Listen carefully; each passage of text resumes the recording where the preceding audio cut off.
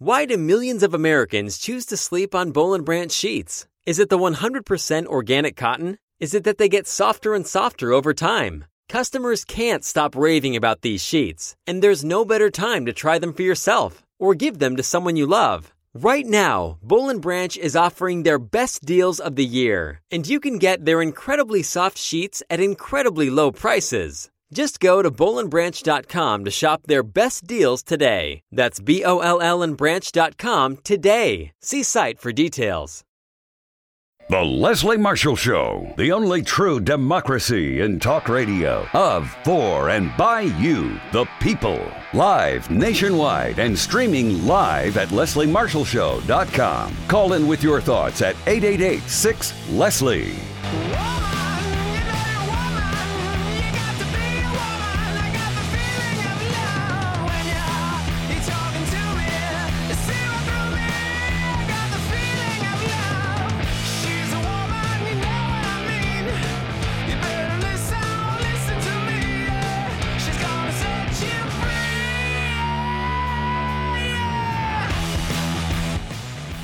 Here it is, Set You Free, and I am so excited on this Tuesday to have not one but two incredible guests joining us in this hour on incredible topics. I've just been gone for a week, took the week off, and especially because I'm on my second cup of coffee, I am definitely rejuvenated, rested, relaxed, and ready for action.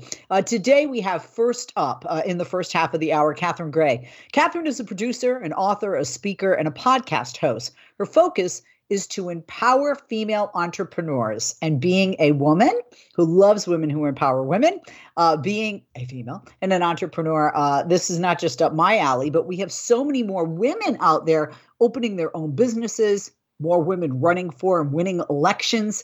It is definitely, I think, the year of the woman, and continues to be, as we're going to have the first female vice president with Kamala Harris, vice president-elect.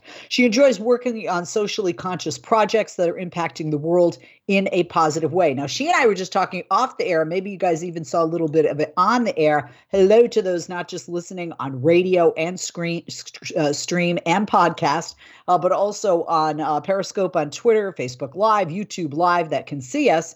After a successful career as the top account executive in the country for a Miami-based cable advertising firm, she became a filmmaker and an entrepreneur with a focus on making a difference. Love that. She is working on launching a new original series for television called She Angels. It covers the exciting journeys of female entrepreneurs who win funding and mentorship at the She Angels Pitch Fest. Now, this is part of creating a global initiative to fund women around the world. In addition to this endeavor, recently she co-founded the creation of the She Angels Foundation, and that furthers the efforts in generating a fund to support female-founded nonprofits that are helping women. To support her women's empowerment vision, she hosts the podcast series Invest in Her. It's a weekly live broadcast on YouTube, iTunes, iHeart, Spotify, and other popular podcast networks. And every week she interviews phenomenal female founders and funders. And the purpose of the show? To discuss ways to accelerate the funding of women and provide resources and inspiration to her listeners.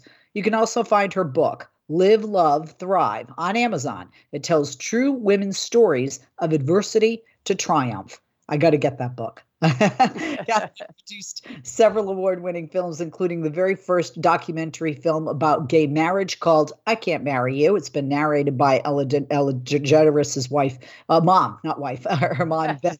It aired on PBS. I love her too, by the way, Ellen and the mom.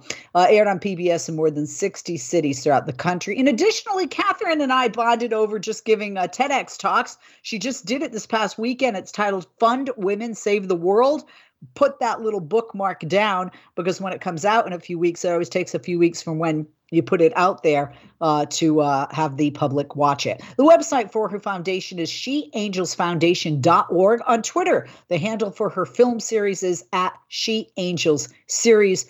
Please follow her there. Go to the website, check out her TED Talk, buy her book, I Can't Marry You. More than a pleasure to have with us Catherine Gray. Catherine, thank you for taking the time. Good to have you with us here in the SoCal sunshine today. Thank you. I'm so happy to be here, and I love your platform. And by the way, I loved your TED Talk.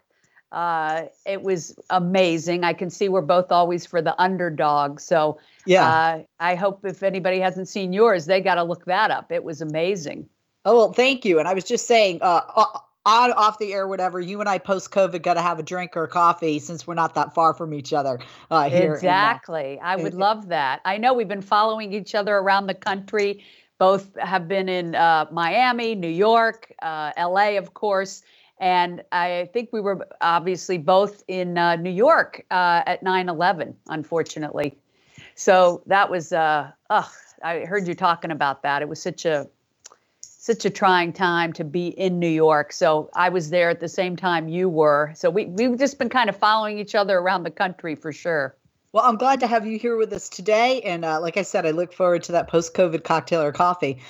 Today is Giving Tuesday. And I just mentioned, have Vice President-elect Kamala Harris on her way to the White House. We still, though, have a 98% gap when you look at funding of women-led startups. That is just another spotlight and more of a glaring indicator of not just income inequality, but gender income inequality, gender inequity, and the unmet potential economic growth here in the United States. Out there are a lot of women, celebrities especially, who are helping to close that gap, that 98% gap in the funding of women entrepreneurs. Speak to us about that, because it's a huge issue for voters and not just for women. Right. Well, and that is what my TED Talk is about. That's why it's called Fund Women, Save the World, is there are so many creations and cures and inventions that rest in the hands of women, and they're not getting the funding. So like you mentioned, we get less than 2% of venture capital funding. We get less than 15% of traditional funding, like angel investing. It's ridiculous how little funding we get. And yet, like I said, women have all these game-changing ideas that could help save the planet and change the world. We must get behind them. I'm a big believer, too, that women need to get behind women. So Yes. Super successful women. We have more than 30% of the wealth in the world right now. That's trillions of dollars. We're in a position to get behind women's ventures. Because people say to me, well, don't you want men to invest? I'm like, of course we do, but how's that been working for us? So we do need to get behind each other. But men do need to get behind their daughters and wives and sisters and friends. And that's really what my platform is about. It's about how do we solve this underfunding issue? That's what my She Angels TV series is about, the Invest in Her podcast, everything I'm doing, even the She Angels Foundation, which, you mentioned today is Giving Tuesday. So we want to mention that we have our nonprofit arm. She Angels Foundation is member oriented. So women and men are members. And when they become a member, it's a tax deductible donation that goes to the grants that we give away to female founded nonprofits that are helping women to thrive. I give you a couple of examples. We just gave to Molly Larkey's the People's Pottery Project that teaches women how to, make pottery and make a living out of that are formerly incarcerated women Right. that, have a tough time getting back on their feet. She employs them and helps them learn that trade, which is awesome. Another one is Kat Cora's Chefs for Humanity. So we're giving a grant to that. She helps a female chef learn how to start their own restaurant business, because only 7% of restaurants are owned by female chefs. So we need to level that playing field as well. So you can look just about any industry, and we are totally underrepresented and definitely in the entrepreneurial world, way underfunded. And I always find it surprising that people are shocked by how little funding women get. Because let's say when we say under 2%, we're saying men get more than 98% of the funding in the venture capital world. How crazy is that? But it's because people tend to invest in themselves. It's someone that they identify with. And so if we had more women in venture capital and in the angel investing world, we would have more women getting funding. Absolutely. I can hear it in your voice and just looking at everything you do. This is not just work for you. This is a passion. Why? Why are you so passionate about this particular subject? Why is this your mountain to die on? I think we all get like a download or a calling, something. They always say, what is it that angers you? That's what your purpose is on the planet. And that angers me, that women are so underfunded because it's going to impact the world if they don't get funded. Like I said, they have the cures and creations and inventions that could help save the planet. So let's fund women. Women have amazing ideas. They even tend to outperform their male counterparts when it comes to entrepreneurship. So why not get behind women? Absolutely. Yeah. We are going to take a break and we're going to be back because it is Giving Tuesday. Once again, I want to give that website, sheangelsfoundation.org. Like she said, you can become a member. You subscribe. You're helping individuals. You're helping women. I have a daughter. I want the future to look different than it does now. When it comes to, income inequality and the disparity in income and wages between men and women, and the giving between men and women to male and female entrepreneurs. It's just not fair that women, 98% of the money out there is going to the guys. Come on, let's change that. Let's level the playing field. You can also check out on Amazon, Live, Love, Thrive. That is her book. And in addition, we'll be like I said, follow her on Twitter at She Angels Series. But it is Giving Tuesday. So let's go to sheangelsfoundation.org and start to give, not just with your heart and your mouth, but your wallet. We'll be back. I'm Leslie Marshall. Don't go away. We are back. I'm Leslie Marshall. She is Catherine Gray, producer, author, speaker, podcast host, and her focus is to empower female entrepreneurs. It's Giving Tuesday, and I talked about you giving to the She Angels Foundation. And we were talking about that, and we were talking about why. Also, her book, Live, Love, Thrive, you can find on Amazon. Her film, I Can't Marry You, and her TED Talk, her TEDx Talk, which you'll be able to see shortly. Go to sheangelsfoundation.org to give and follow at She Angels Series. Thank you for holding, and welcome back. I wanted to ask you, as a woman, because this is a frustration that I have as a feminist, and I think it's one of the reasons we haven't had a woman in the White House as a president or vice president. And certainly one of the reasons, sadly, that 2016 Hillary Clinton lost. And that I think that women need to help women and empower women, like you said, and that we need to get out of each other's way. And, I know that I have a very strong, and I think a lot of women do, inner critic. And I think we also, some of us, point that out and project that onto other women and criticize them. Do you think that sometimes women are women's worst enemy, and we could totally turn that around when the majority of the population here in the country? You talk about incredible ideas that women have. Can you speak to that perhaps? Are women not being supportive of women enough? It's not just the guys that are blamed for this. For those that just joined us, Catherine Gray is our guest. I mentioned that she's a producer, an author, a speaker, and a podcast host, and her focus is to empower female entrepreneurs. She enjoys working on socially conscious projects that are impacting the world in a positive way.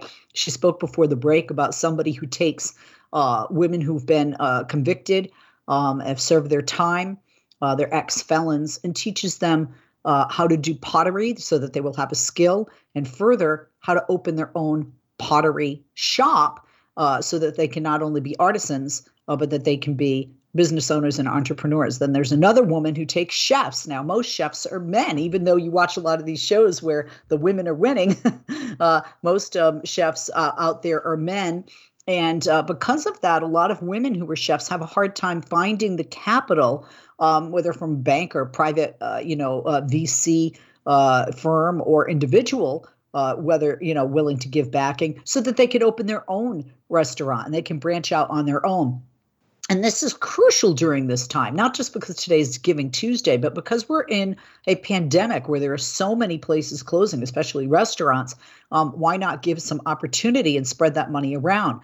Mentioned before that 98% of the funding for entrepreneurs goes to men. That means 2% or less of the money that is out there to fund entrepreneurs that are female. That's beyond not leveled. That's beyond inequality. And that's an issue that voters care about, income inequality. But there's a gender gap and a gender inequality gap, not just because women don't make the same on the dollar. Women aren't being given the same access to the dollars to start their own companies, to be entrepreneurs. I mentioned her career. She was a top account exec in the country for a Miami-based cable advertising firm.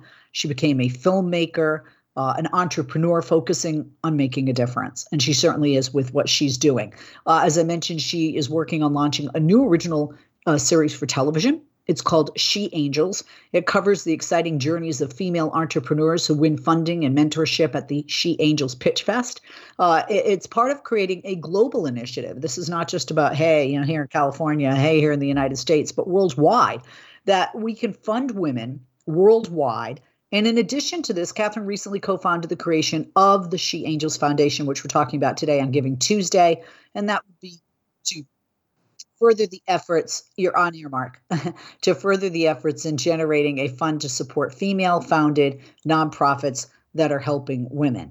Now, to support the women's empowerment vision, she hosts the podcast series. She has her own podcast series, Invest in Her. It is a weekly live broadcast on YouTube, iTunes, iHeart, Spotify, and other popular podcast networks. And every week, she interviews phenomenal female founders and funders.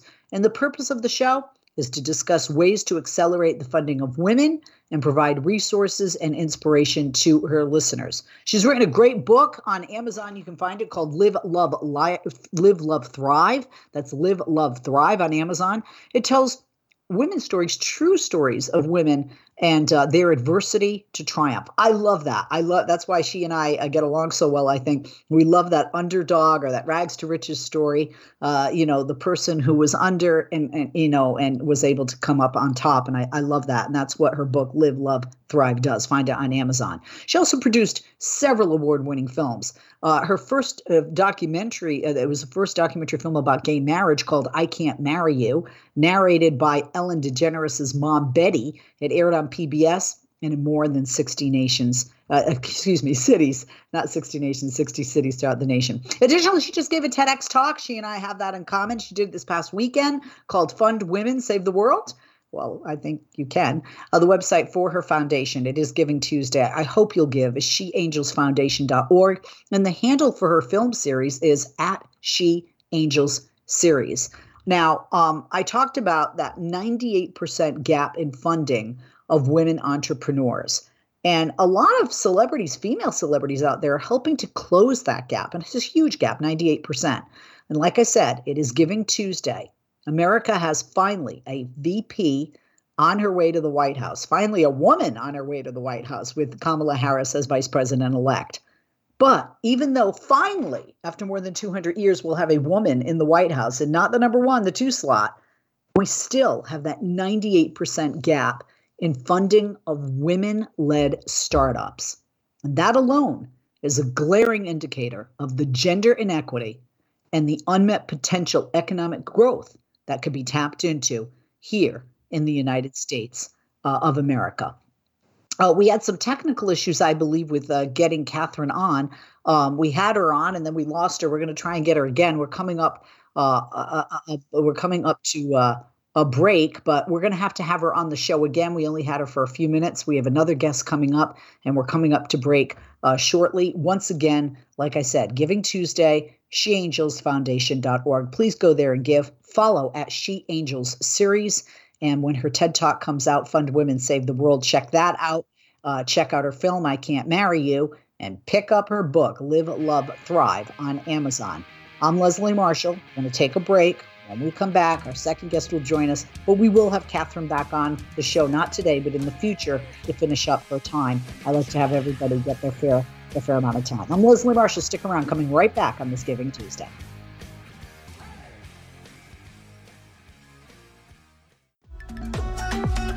Follow Leslie on Twitter. Just go to www.twitter.com/Leslie Marshall, and we'll be sure to share your tweets.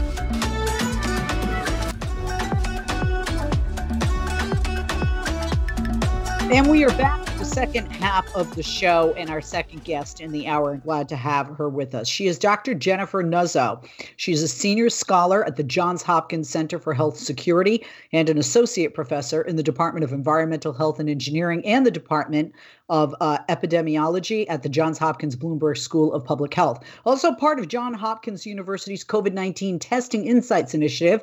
They're working to fill the void of publicly accessible COVID-19 testing data. On Twitter, please follow her. Her handle is at Jennifer Nuzzo. That's Jennifer Nuzzo.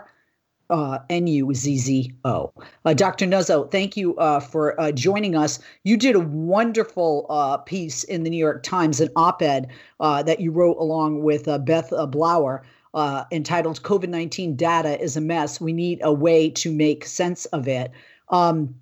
Do you think that's why we get so many mixed reactions when we have polls, people trusting or not trusting vaccines? Approximately a third of Americans that say they'll have the vaccine when it comes out. A third say they won't. A third are undecided. And then again, people who have questions regarding the reliability of the information coming out with regard to masks or social distancing. It's just such a fluid time. So I'm glad to have you here today because I'm hoping that you can help us make sense of it. You wrote in your piece, COVID-19 data is a mess, right? Why is that? Is it because it's so fluid and doctors in the medical community are learning about this day by day as we go? Well, we were specifically addressing the topic of COVID-19 testing and the data that we're using to track our testing efforts. The case numbers, I think, are pretty solid. Obviously, you use a test in order to identify, diagnose an infection and count that as a case. I've gotten a lot of questions over the weeks and months about whether the case numbers are inflated, and I absolutely don't believe that to be the case. I think there's probably more likely that we're missing a lot of infections that are out there.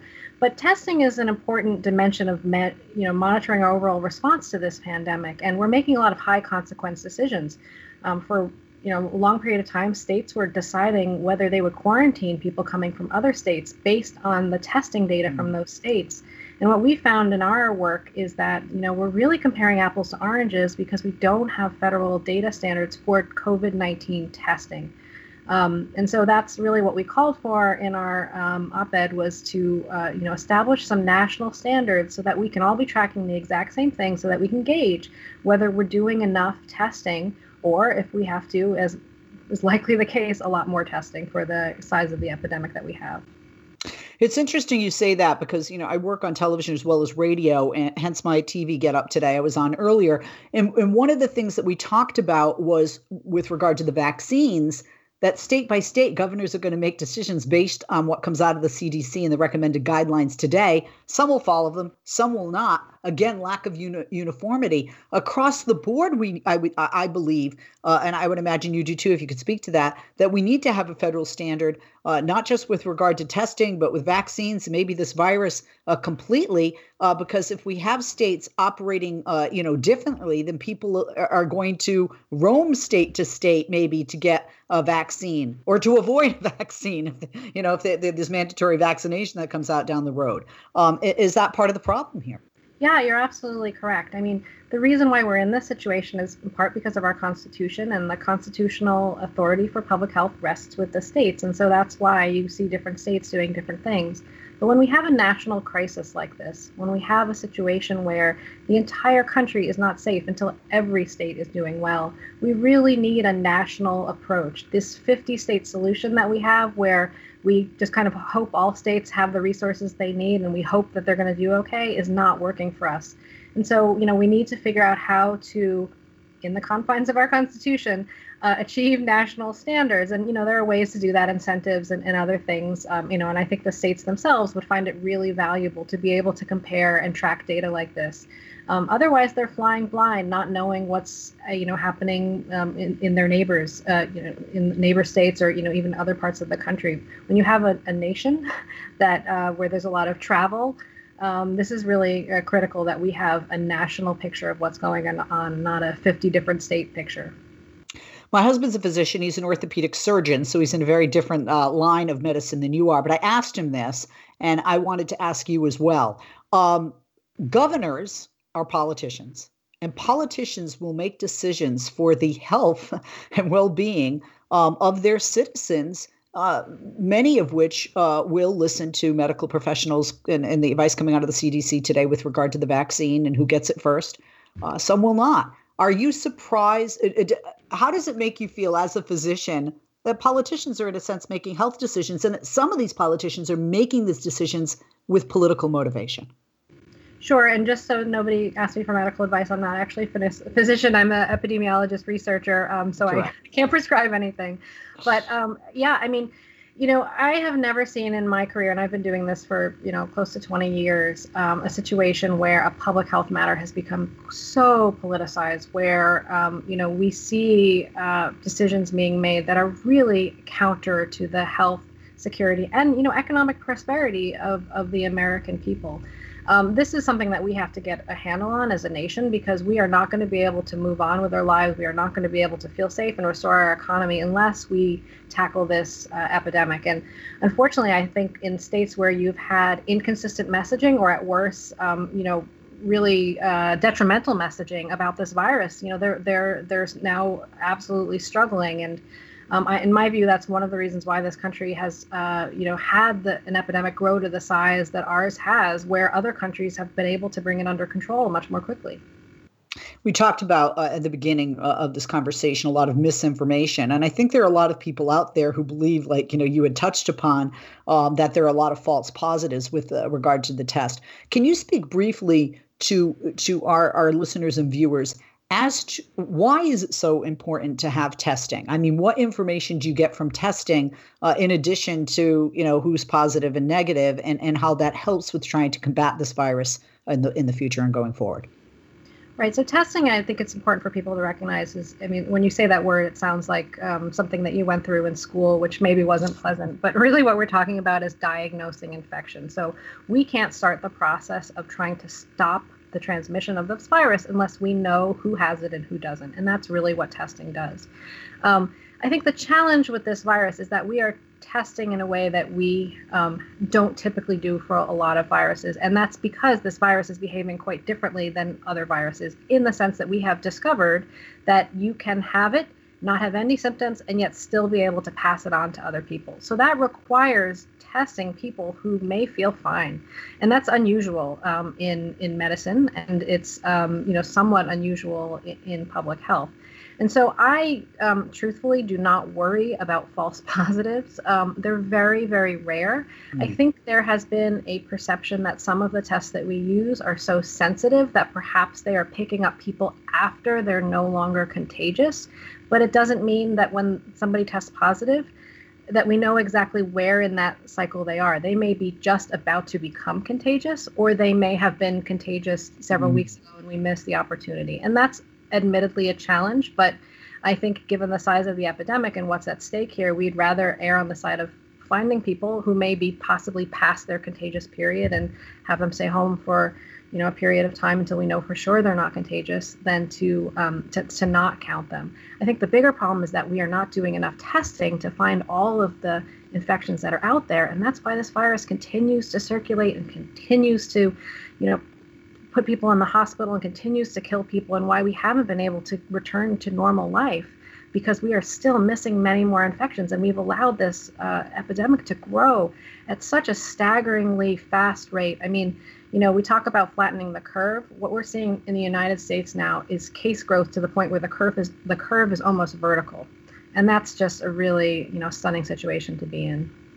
I'm just going to mention 3 countries. There are more, just 3 off the top of my head: New Zealand, South Korea, Vietnam, who have returned to normal, and their life has returned to normal.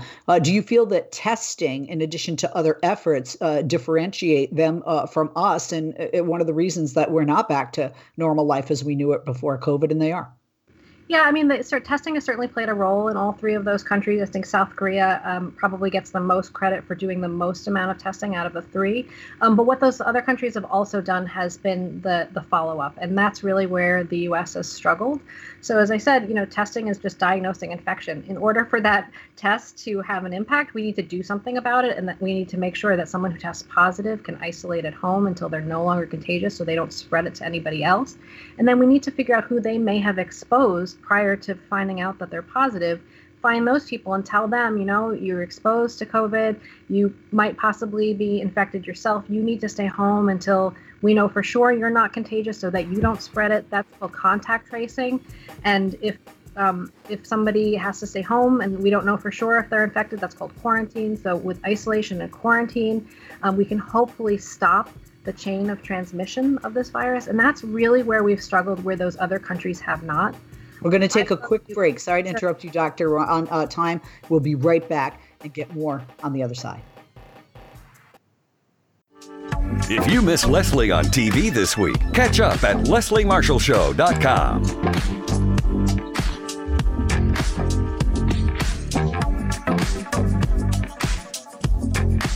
CDC is met today, actually, to advise governors as to who should get the vaccines. And first, we have with us Dr. Jennifer Nuzzo, a senior scholar at the Johns Hopkins Center for Health Security and an associate professor in the Department of Environmental Health and Engineering and the Department of Epidemiology at the Johns Hopkins Bloomberg School of Public Health. Follow her on Twitter at Jennifer Nuzzo, Nuzzo.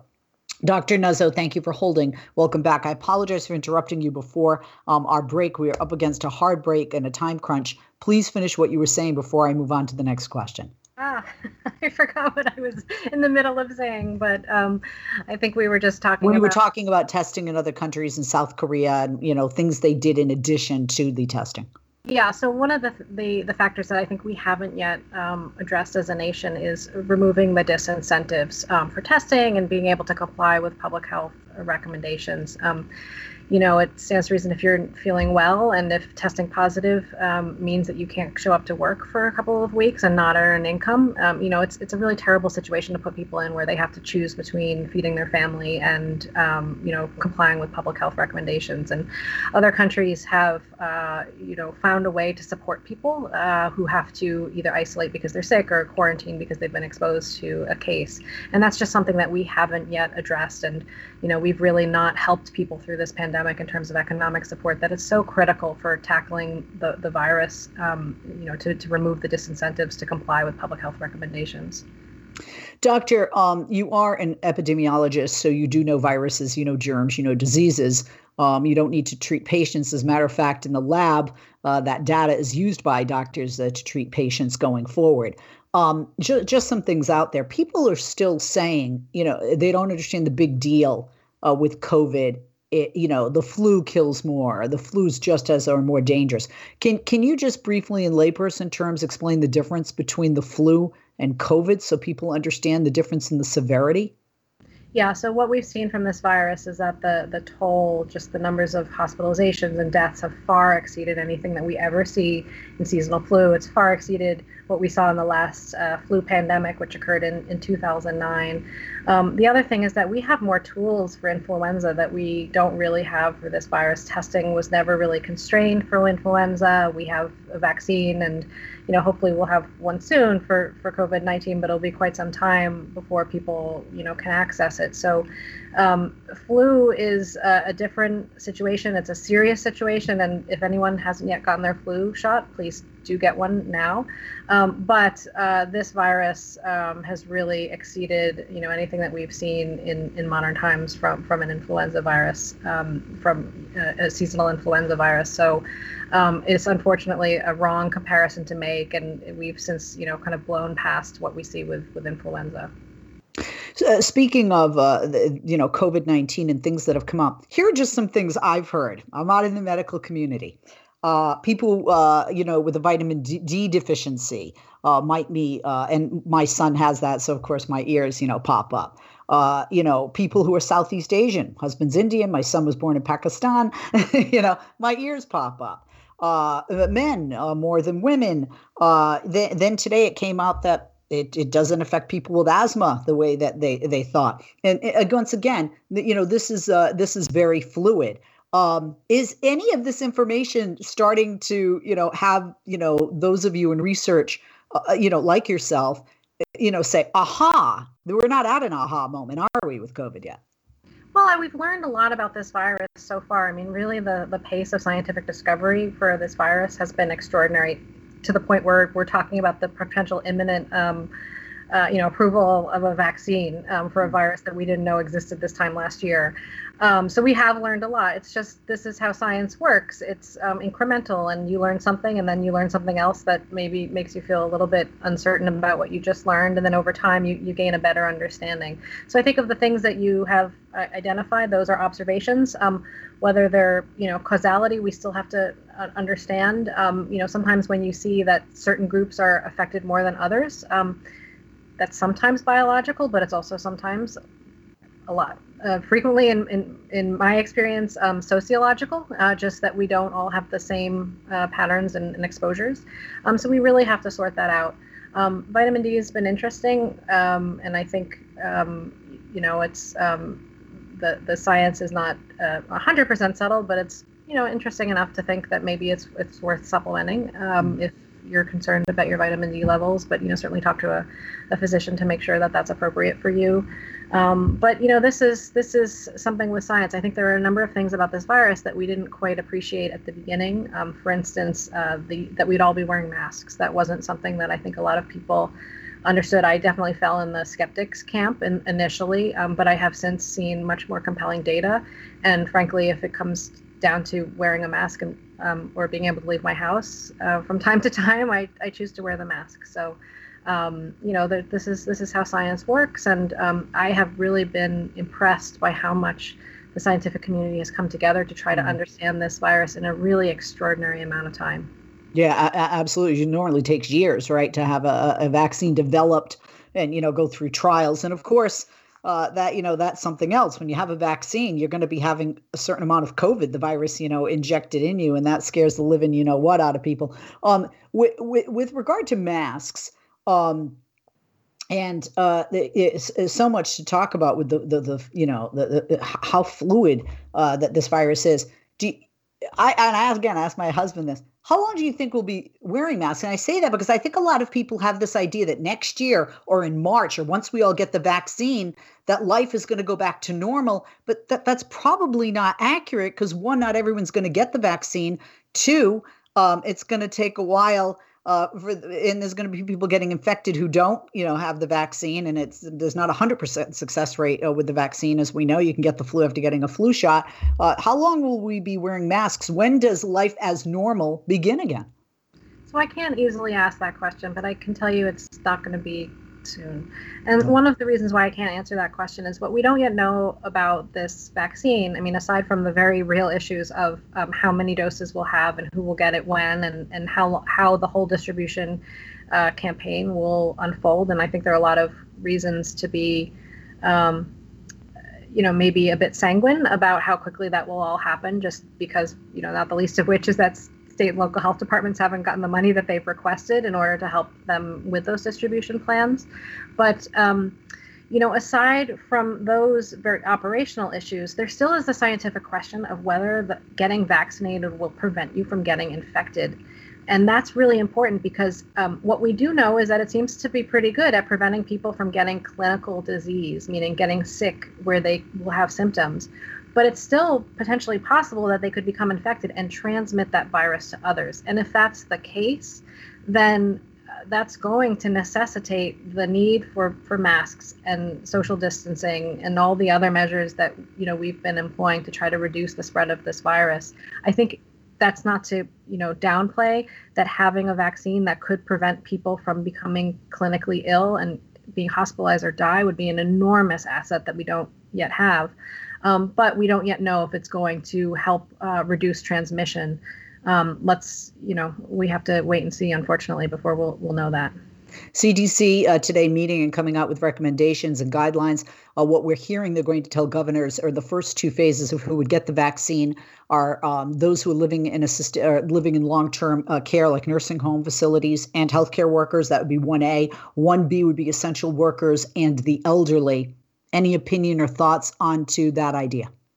Those all sound really reasonable. I mean, I think there have been the other element of addressing some of the racial and ethnic disparities and just knowing that not all communities have been hit as, similarly with this virus. But I think those categories make a lot of sense. Certainly, doctors and nurses and healthcare workers who are on the front line and have a high level of exposure to this virus, and who, frankly, we owe a debt of gratitude for their bravery. Long-term care facilities, when outbreaks happen in long-term care facilities, they could be enough just to take over an entire health system with the infections and serious illnesses. So those all make sense. And certainly our essential workers who are getting up every day and, instead of like me having a Zoom meeting, they're powering society. That it stands to reason that given those exposures that they'll, likely experience, that they should also be towards the front of the line. Absolutely. Last word, 60 seconds, just a few sentences. It's yours, Doctor. These are really difficult times heading into the holidays. And I know, you probably heard a lot of concern about traveling and gathering for Thanksgiving. Unfortunately, I think a lot of people did, but there's more holidays to come. And we just really urge people, this is the time to stay home as much as possible if you can. The cases and hospitalizations are accelerating, and this is not an overstatement. I know everybody's tired. I'm tired too, but unfortunately, the virus is still with us. Yeah, I don't think, my husband got a call the other day. Going to stop the non-emergency surgeries again, the elective surgeries. Thank you, Doctor. Dr. Jennifer Nuzzo from Johns Hopkins University. She's part of their COVID-19 Testing Insights Initiative. Follow her, please, on Twitter at Jennifer Nuzzo, Nuzzo. Thank you, Dr. Nuzzo. I'm Leslie Marshall. We'll be back with you in a couple of days.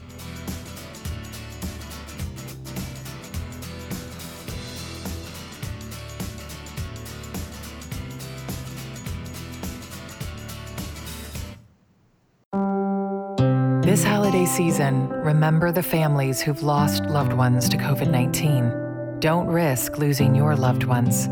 Stay vigilant, make smart choices, avoid indoor gatherings, and wear a mask.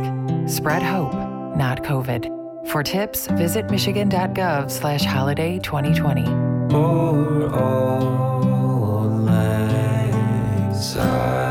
A message from the Michigan Department of Health and Human Services.